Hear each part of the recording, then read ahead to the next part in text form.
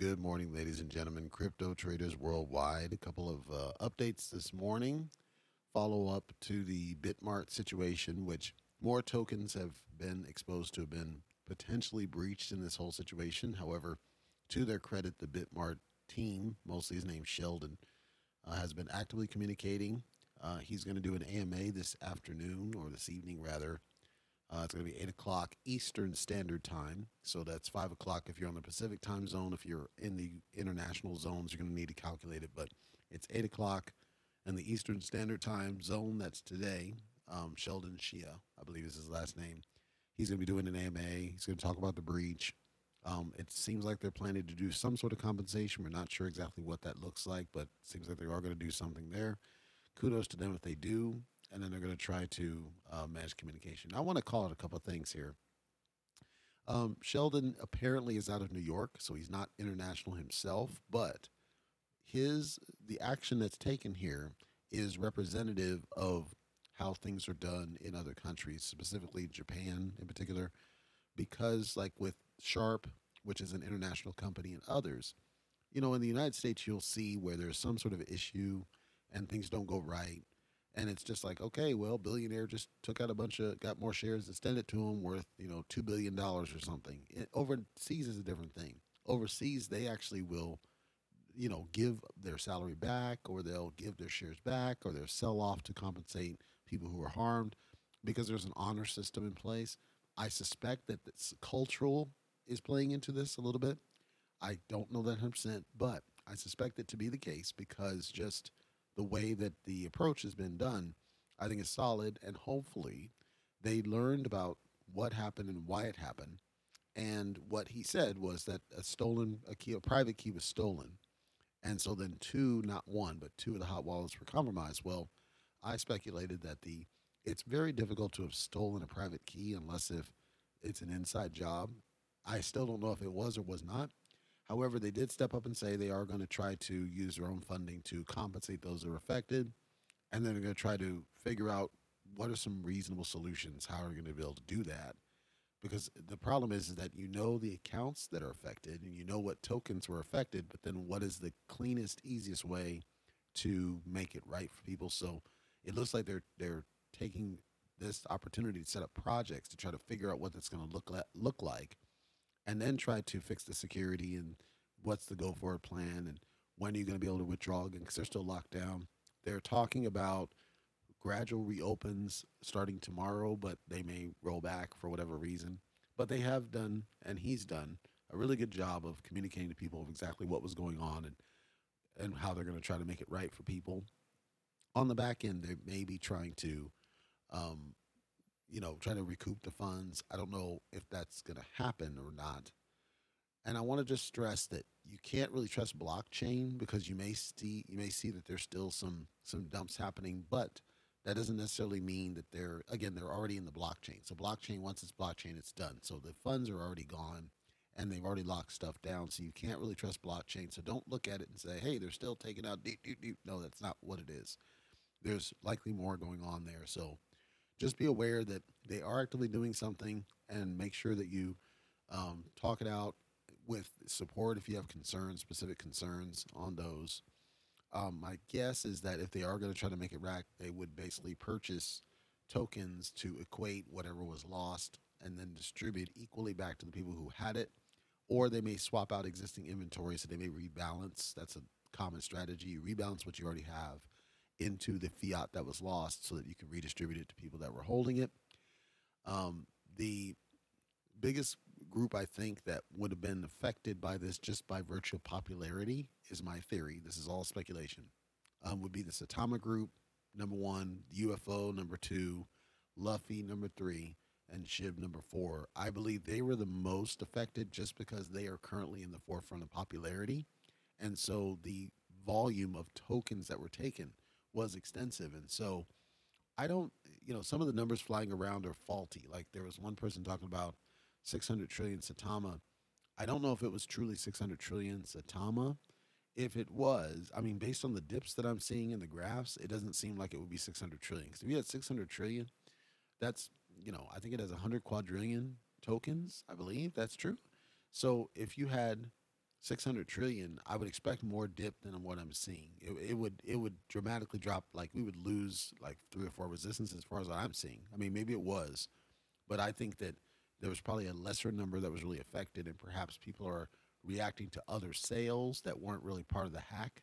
However, I looked at the graph myself, the spreadsheet, and I did see that number. So I'm not sure what's happening there, if there was something else going on, or it just happened that Satama was in multiple wallets and not just the one as they initially thought.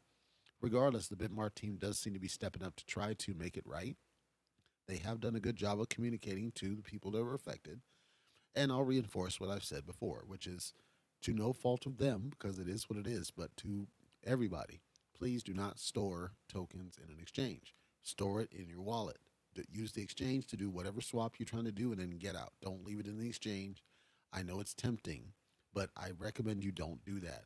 If it's something like a Coinbase, they could easily be hacked the same way because they use a similar technology in terms of the hot wallets and the swapping. So all of them are subject to it. This is not exclusive to Bitmart. It's going to happen again. And without any sort of regulation in terms of the security standards in front of it, if this was not an inside job, I still maintain it likely had to have been from my perspective. But if it wasn't, until you have regulations about the security standards around the protection of assets, it's going to happen again. And so that's why I say put it in a private wallet and don't touch it unless you're transacting, where you're swapping to a different token, then put it in exchange to do the swap and then get it out quick. Don't leave it there. In my opinion, it's not the right answer. Your private wallet, your private key is really the only way that you could stay reasonably safe. And then you have to protect that key, right? If you lock it in a safe or whatever you need to do to make sure nobody gets access to that key. But if you stick it in something like an exchange, you're not having access to the private keys. Even some of the wallets won't let you get the private key, but at least by way of the seed phrase, you can help protect your wallet from anybody being able to breach it unless you accept a sketchy airdrop or something. So I'm imploring everybody to really think about that and just don't, stay safe. But I I'm never going to stop advocating that you don't store things in an exchange for this very reason. It's not their fault. I'm just saying stay safe. Just take the safe route. I know it's an extra step, but I'm trying to advocate to help you keep your funds safe above and beyond what's convenient because unfortunately security tends to be inconvenient. That's why it's secure. So then let's talk about a new token, an underdog token for today. And then I'm going to spin back into another, not really news, but an informational piece.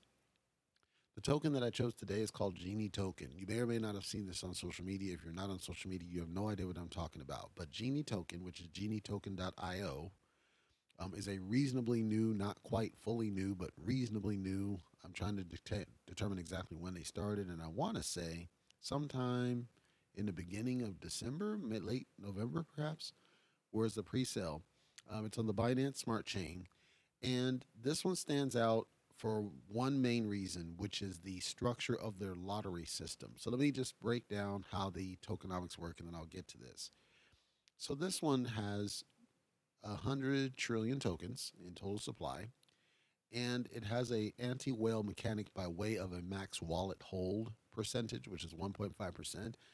As I've said before on a previous episode about anti-whale mechanics, many of them are going to fall short. This one also falls short because anybody knows you can have as many wallets as you want. So you're not really solving the problem. Somebody could buy 1.5% of total supply and then stick it in wallet A and then just keep doing that for multiple wallets until they get to the stake that they want to hold. And it's just the same thing. They would sell. You're not going to be able to stop the individual from being able to whale tank a given project. It's just not going to happen.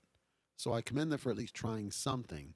I'm simply saying that it's not going to really have much of an appreciable difference. And really that 1.5, is still 1.5 trillion tokens. So it's not, it's not like it's a small amount of tokens. And again, somebody could easily spin up at that point 50 wallets and then just go nuts with it. You can spin multiple wallets and even like Trust Wallet by itself. You can have multiple wallets within the one Trust Wallet or Guarda lets you spin up as many wallets as you want. There's ways around that. So I don't think it's going to have an appreciable difference. I'm giving them kudos for trying, but I'm saying that I don't think it's the right. I understand, but I don't think it's going to make any appreciable difference. But then in the tokenomics, they've got 3% of all transactions, so they do charge the tax, and then there's 3% that goes to liquidity to help keep the liquidity healthy, 3% that goes to marketing and development, 3% that goes to a lottery fund. I'll come back to the lottery fund in a minute, but they have a reflection mechanic, and the reflection mechanic doesn't give you back the same token. It gives you BNB rewards, which is the BNB token, and it's 10% of the transaction, and then that gets distributed. So the problem I have with the BNB rewards, and it goes to the whole lottery system. The BNB rewards has a minimum holding. The minimum holding is 200 million tokens. And at the current price that it sits at, that's not a lot of money to ask, but I'm never a fan of hard, fast minimums. Because at the worst, you could say, okay, we'll just give you a minimum reward amount of 1 penny, and it just happens to go, 1 penny every second or something. That's better than nothing. But I don't think you should enforce people to hold a certain amount of tokens or greater. I understand why they're doing it, but I don't agree with it, especially because GENIE token's not on an exchange right now, which means that they're going to have to invest of their own BNB in order to buy into the token. Then you have to invest a certain amount or greater in order to get this great reward that you just announced. But then the lottery kicks in, and the lottery says, well, you need to hold 6 billion GENIE tokens in order to get to the lottery. And the way the lottery works is that, as they describe it, I'm talking about how they describe, is once the lottery pool reaches a certain amount, and again, I said that the lottery distribution is only 3% of the transaction. So that means that in order for you to hit that threshold, it's going to be a long time. If it was only 3% of transaction, you'd have to have a lot of volume in order for that fund to get to capacity. And only then will they randomly distribute it to a different wallet. I I think it's a creative idea. Don't get me wrong. I think it's very creative, and then it entices you to hold because you need to hold the 6 billion in order to be counted into the lottery. So it's creative for sure. I just think that again, I'm not a fan of forced minimums to get rewards. Maybe somebody only cares about the B&B distribution that's guaranteed. Maybe they don't care about the lottery. Let me hold 100 million, let's say, tokens and be happy with that, but still get the rewards. And maybe it's just a penny every second, or it's going to be a penny every minute. To me, maybe I'm okay with that, right? I'm okay with the long burn of it because at some point, I might reinvest the B&B that I just earned back into my stake, and then let that get me to the 6 billion eventually that you want for the lottery. But I didn't have to invest out of pocket to do it. And I know that's contradictory to what they're trying to do in terms of a buying in and hold. But some people are simply just reinvest type people. I reinvest all the time just because it's, if I'm not sure of the token long term and we haven't seen significant price movement, et cetera, I might not want to put a lot of money into a project. To me, that lot of money might be $100 or more. And if you're trying to do 6 billion tokens, I haven't done the straight math, but based on the current price, I'm figuring that's probably about $100, maybe $200 that maybe I don't want to give you yet because you haven't proven that you're not a rug pull. I'm not saying they are. I'm saying that time has to pass in order for me to be confident. But by the time I'm confident in it, you might be at a price where now it's $1,000 to hit 6 billion, and now all of a sudden I'm not going to buy it at all. That's why I think it's a better strategy to just let anybody get the B&B rewards, and you get a penny every minute, so it's a small amount of money, like a faucet, and then at some point you'll allow people to reinvest that B&B back into another, bag of the GENIE token, and then eventually I'll hit the 6 billion with no investment up from me. And then now I'm in the lottery, but I didn't have to invest. But by the time I get to that point, I'm so confident in the project because it didn't pull me that I now am confident to buy in. Also, because they're not on an exchange, that's less confidence for me that I can buy in without having to worry about going through the hoops of B&B token. So the exchange to me is important. If you got on an exchange, then I can at least say, all right, if I get a prepaid card for Christmas and it's $10, okay, I'll toss that at you guys, and boom, that just adds to the bag, and then eventually I'll get there, and then it's no investment off my back. But without having that or something similar, then now I think it's too much of an ask. I understand why they're doing it, but I don't personally agree with it. The other point that I call out on this one, I looked at their white paper, and I'm not going to say their white paper is a joke because it's not a joke, but I don't think that they took enough time to really think about what they wanted in the white paper. It started with an image talking about the Binance Smart Chain, and I do support explaining the network choice that you made, 100%. So that's good. But then it basically just talks about the strategy of buying and holding. And then there's there's inconsistency in the white paper versus the website, which means they didn't proofread what they put, and so now it creates contradictions. So the white paper says, oh, you only need to hold 200 million tokens for the rewards and the lottery. Well, that's fair. That's I don't like the forced, but at least 200 million is nothing. Anybody can do that. The website says 6 billion for the lottery. That's a whole different ball game. So, and the white paper mentions nothing about 6 billion. So that means they probably changed their mind after some minute. They changed their mind and said, oh, you know what? We need to have a higher threshold. And that's not good. So, whoever, and I'll add them, but whoever put this together, you need to update your white paper. If it's 6 billion, the white paper needs to say 6 billion so people are clear. Don't just trust they're reading the website and they won't miss that. They might assume 200 million and that's it. Or if the 6 billion doesn't apply, then you need to get that off the website ASAP, because I think it's a very fair ask to say 200 million at the current price point. I want to say that's probably like $50 or $40 or something. That's not too bad from a risk mitigation perspective. But I'm saying what I'm calling out is the inconsistency of the fact the website doesn't talk about things that the white paper is talking about. And that means that there was no proofreading. That means that they didn't take the time to make sure that everything was consistent, and that might be a red flag. Now, I don't know where this one's going. You know, their utility is the same as everybody else, which might concern people, meaning they're only focused on like NFTs. There's not really any, it's not supposed to do anything. Like it doesn't really power anything. All it is for rewards. There's nothing wrong specifically with this, but I'm saying that many people might look for more utility than just NFTs. When you don't have more to it than what you see in the white paper, and you can feel free to read it yourself, that usually means that it's close to a rug pull. I'm not saying that it is. I'm saying that from people's perspective, that's what it might mean, is you haven't done more than what is this for, and so you might end up pulling it. It reminds me very closely of what used to be called the BNB rewards token, which was a token that pulled. Basically, they yanked the liquidity so you could hold it, and its value's up there, but you can't cash it out. That's the risk I see in what the data is that's here.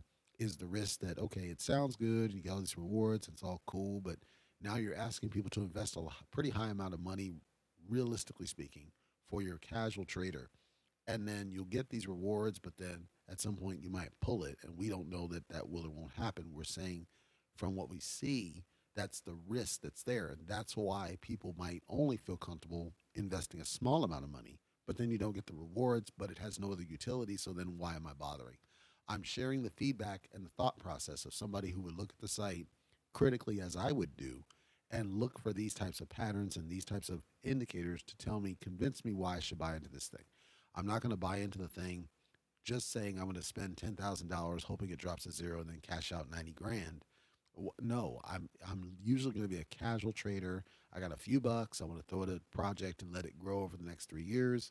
I might spend 5 or 10, but then with this one, it doesn't give me any rewards if I invest that low amount of money. And beyond this, it doesn't do anything. So why then? What is the buy convince? Why are you wanting me to do that? I don't think they've sold it enough. Is where I'm going with it.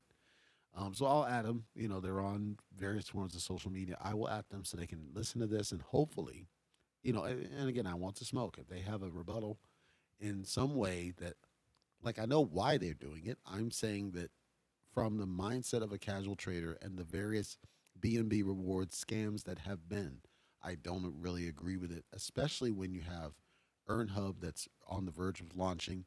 Anybody that converted from Safe Earn to EarnHub is already there officially, and you can set up the any, I think it's called AnyFlect, and you can tell them that I want BNB tokens straight off the tokens you already hold, and it doesn't matter how many you hold, you're going to get some sort of reflections, even if it's small. But that's the kind of thing that we want to see is innovative ways to still reward your holder, whether they have 500,000 tokens or 500 billion tokens. You want to make sure they're rewarded. And of course, it can be representative of the percentage that they hold, but you should still allow them to get reflections and not force them to have a minimum stake in the token or have some other utility that convinces people that it's worth holding in order to take advantage of that utility. And I think that's missing here. And hopefully they either it's just not there yet or something, but at minimum, they definitely need to get the white paper consistent with the website. I don't see an audit result, so I'm assuming it has not been audited yet. That also may be causing people to hesitate. And of course, that keeps the price low. So certainly if you do believe in it and you trust them, then of course you can buy in at a really good price right now, meet their minimums, participate in the lottery. It's just that many other tokens have come and gone that have done very similar types of gimmicks, and then they turned out to be, rug pulls. So I wouldn't want to advocate that you buy into this one. Feel free to do your own research, and if it's something that makes sense to you and you think it's cool, then sure. But don't invest more than you can afford to lose, because I consider, a higher risk of some sort of a pull on this one. I'm not guaranteeing anything. I'm saying it's a high risk until I see that they've done something to refine it. And I like the concept of what they're talking about. I just don't like the mechanics of how they seem to have implemented it and the lack of consistency therein. And then on another point, I don't know if you've been following the fiasco that is Bitcoin, but one of the things about Bitcoin is, okay, who is this Satoshi guy, right? The one who founded Bitcoin. And there have been lawsuits around different organizations, not directly for this, but around the organizations that were also trying to identify the creator, this guy, Satoshi, so that we can understand basically who's at play. Because when you do any sort of lawsuit process, you have to do discovery, and you do voir dire, and you do all these processes that are trying to understand, okay, what's who's in play, what happened here, what is all the data points we need to know, because they can't make a strong decision until they do. And so one of these trials that's been going on, and there's a bunch of Bitcoin that's in a cache, meaning it's in a storage, and there's about 64 billion worth of this, and it's been going on all over the place. There was a guy some time ago, and he claimed that he had created Bitcoin, and his whole pitch was, I created it, and here's why I created it, and this is what we're trying to do. We're trying to you look at this guy, and you could tell he's a snake oil salesman. You could tell that he just looks like the way he presents, the way he dresses, everything. You could tell he's a snake oil salesman that's just trying to take credit for something. We don't know what he's trying to take credit for, but that's what he comes across as. And his name's Craig Wright, and so he's been involved in this whole trial. Now, one thing about the whole Satoshi and who it is, we've the all we do know is there was a person that that passed away, and his family is suing the business partner over this cache. Let's call it a cache, storage cache, for 1 million bitcoins. And of course, as the value appreciates, you can see there's a lot of money here. Now, the belief is that this cache belonged to this Satoshi person, and they're talking about where, hey, these went in business together, and together they created this name Nakamoto to remain anonymous, and as a result, when he passed, his stake were entitled to a share of this. And then there was a pushback and saying, no, that's not true. That's, we don't know what you're talking about. We're not Satoshi. There's not a Satoshi. Da, da, da. They went through this court trial, and recently they came out, and essentially, they didn't outright say it, but essentially they said, no, that, this person over here was the creator, meaning the person still alive, and didn't include the person that was deceased, and you're never going to find a record there was a partnership, and therefore this cache belongs to me, this guy, this snake oil salesman guy. The only evidence they've got about this was the private key around this account for this 1 million bitcoins. The problem is that when you need to prove ownership of private keys, they are necessarily anonymous. And so the only way that you could have any sort of evidence, quote unquote, of ownership is if you had proof of transactions. Because in order to prove the transaction, you would have had to have had the private key in a wallet that you owned, or in some sort of process that you owned, to where you could approve that transaction to send it elsewhere, to sell it, buy it, do something.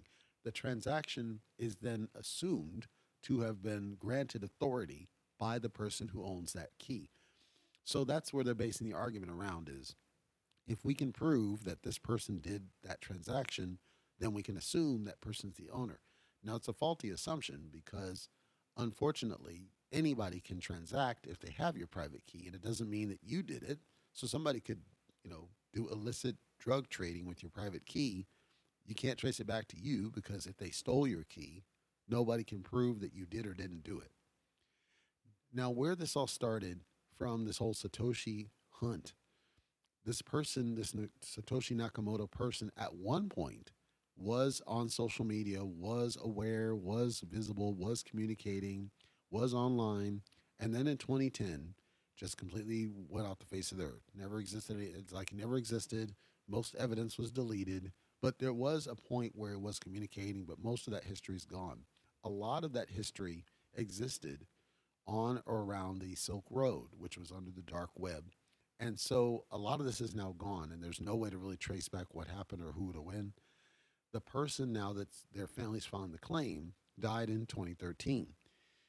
Because the person's passed away and because a lot of that history is gone, there's no real way to definitively say, okay, what's going on here? We don't know how this happened. So this court case came back and essentially said, okay, well, this person over here, it happens to be that this person happens to be Satoshi. We're going to assume that it is in order to process the claim. Here's the funny thing.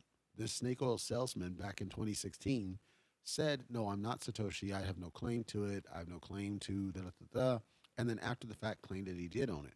Why did I tell you that story? I told you that story because the court case itself, and I implore you to go look into it because it's fascinating stuff.